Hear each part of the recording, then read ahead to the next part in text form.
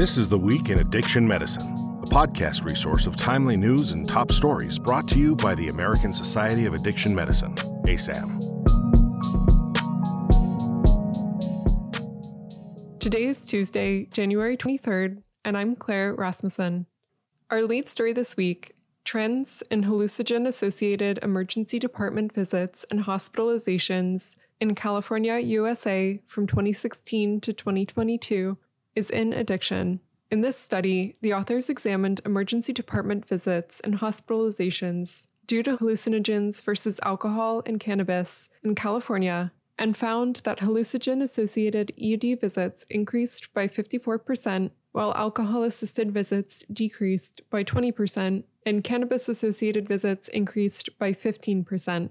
Additionally, hallucinogen-associated hospital admissions increased by 55%, with no significant changes in alcohol and cannabis-associated hospitalizations. The authors conclude that additional research is needed to assess hallucinogen-associated potential harms. Our next study in the BMJ is titled Effective Risk Mitigation Guidance, Opioid and Stimulant Dispensations on Mortality and Acute Care Visits During Dual Public Health Emergencies. Utilizing population-level administrative data, this cohort study evaluated the impact of risk mitigation guidance dispensations for persons with opioid use disorder and stimulant use disorder. RMG, developed in British Columbia in 2020, provides guidance for prescribing opioids as a safer alternative to the illegal drug supply.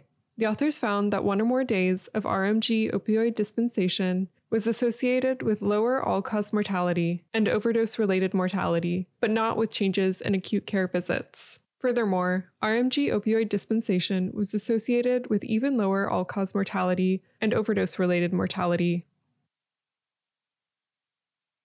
Our next article in Health Affairs is titled Medicaid Managed Care Prior Authorization for Buprenorphine, Tied to State Partisanship and Health Plan Profit Status, 2018. This study examined how prior authorization for buprenorphine is related to plan structure and state political environment, to Medicare plan structure and state political environment, using data on all 266 comprehensive Medicaid managed care plans active in 2018. Researchers found substantial variation in prior authorization use across states, with all plans requiring prior authorization in 11 states, and no plans requiring prior authorization in 13 other states. For-profit plans and those located in Republican states were more likely to impose prior authorization policies. The next study, in drug and alcohol dependence, is titled Regional Cortical Brain Volumes at Treatment Entry Relates to Post-Treatment WHO Risk Drinking Levels in Those with Alcohol Use Disorder. Cortex volume of 68 brain regions was measured and compared to healthy controls. Outcomes 6 months post-treatment were classified as abstainer, return to light drinking, or return to heavy drinking. Compared to light or non-drinkers, abstainers had reduced volume in 18 of 68 regions, or 26%, and return to heavy drinkers had 60%. Return to light and return to heavy drinkers had more depression post-treatment than abstainers, and had more magnitude of symptoms correlated with number of daily drinks. This degree of pre-treatment volume losses in regions involving executive function and the salience network predicted treatment outcome.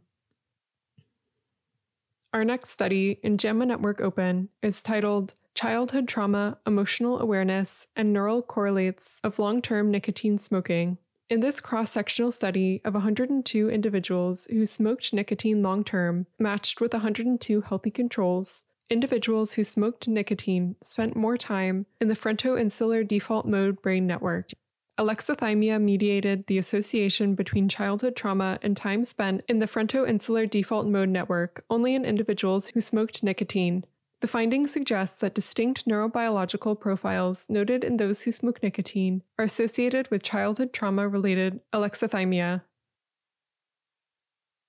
Our next article, in the American Journal of Drug and Alcohol Abuse, is titled The Impact of Cannabis on Non-Medical Opioid Use Among Individuals Receiving Pharmacotherapies for Opioid Use Disorder. This systematic literature review and meta-analysis assessed the effect of cannabis use on the use of non-medical opioids during medications for opioid use disorder treatment. The meta-analysis found no association between cannabis use and non-medical use of opioids during MOUD.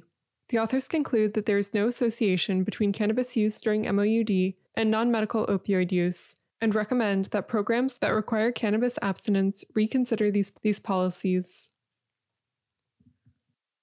The next article, titled Broken Both Ways, is in the New England Journal of Medicine. This article is a physician's account of a young woman with endocarditis resulting from injection drug use.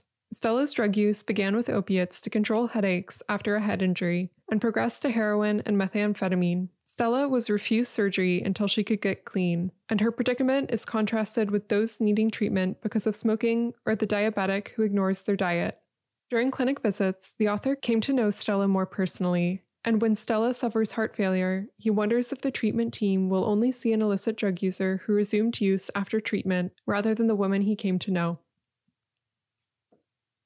Our final article, in Addictive Behaviors Reports, is titled Tobacco-Free Nicotine, Electronic Cigarette Perceptions and Use Among Adolescents and Adults in 5 New England States. In this survey, researchers found that approximately 1/3 of adolescents and adults had heard of tobacco-free nicotine e-cigarettes, and 8.9% of adolescents and 21% of adults had used TFN cigarettes.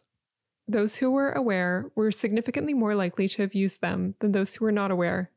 The authors suggest education is needed about the potential harms of tobacco-free nicotine and support regulation to ban the use of tobacco-free nicotine in marketing and packaging.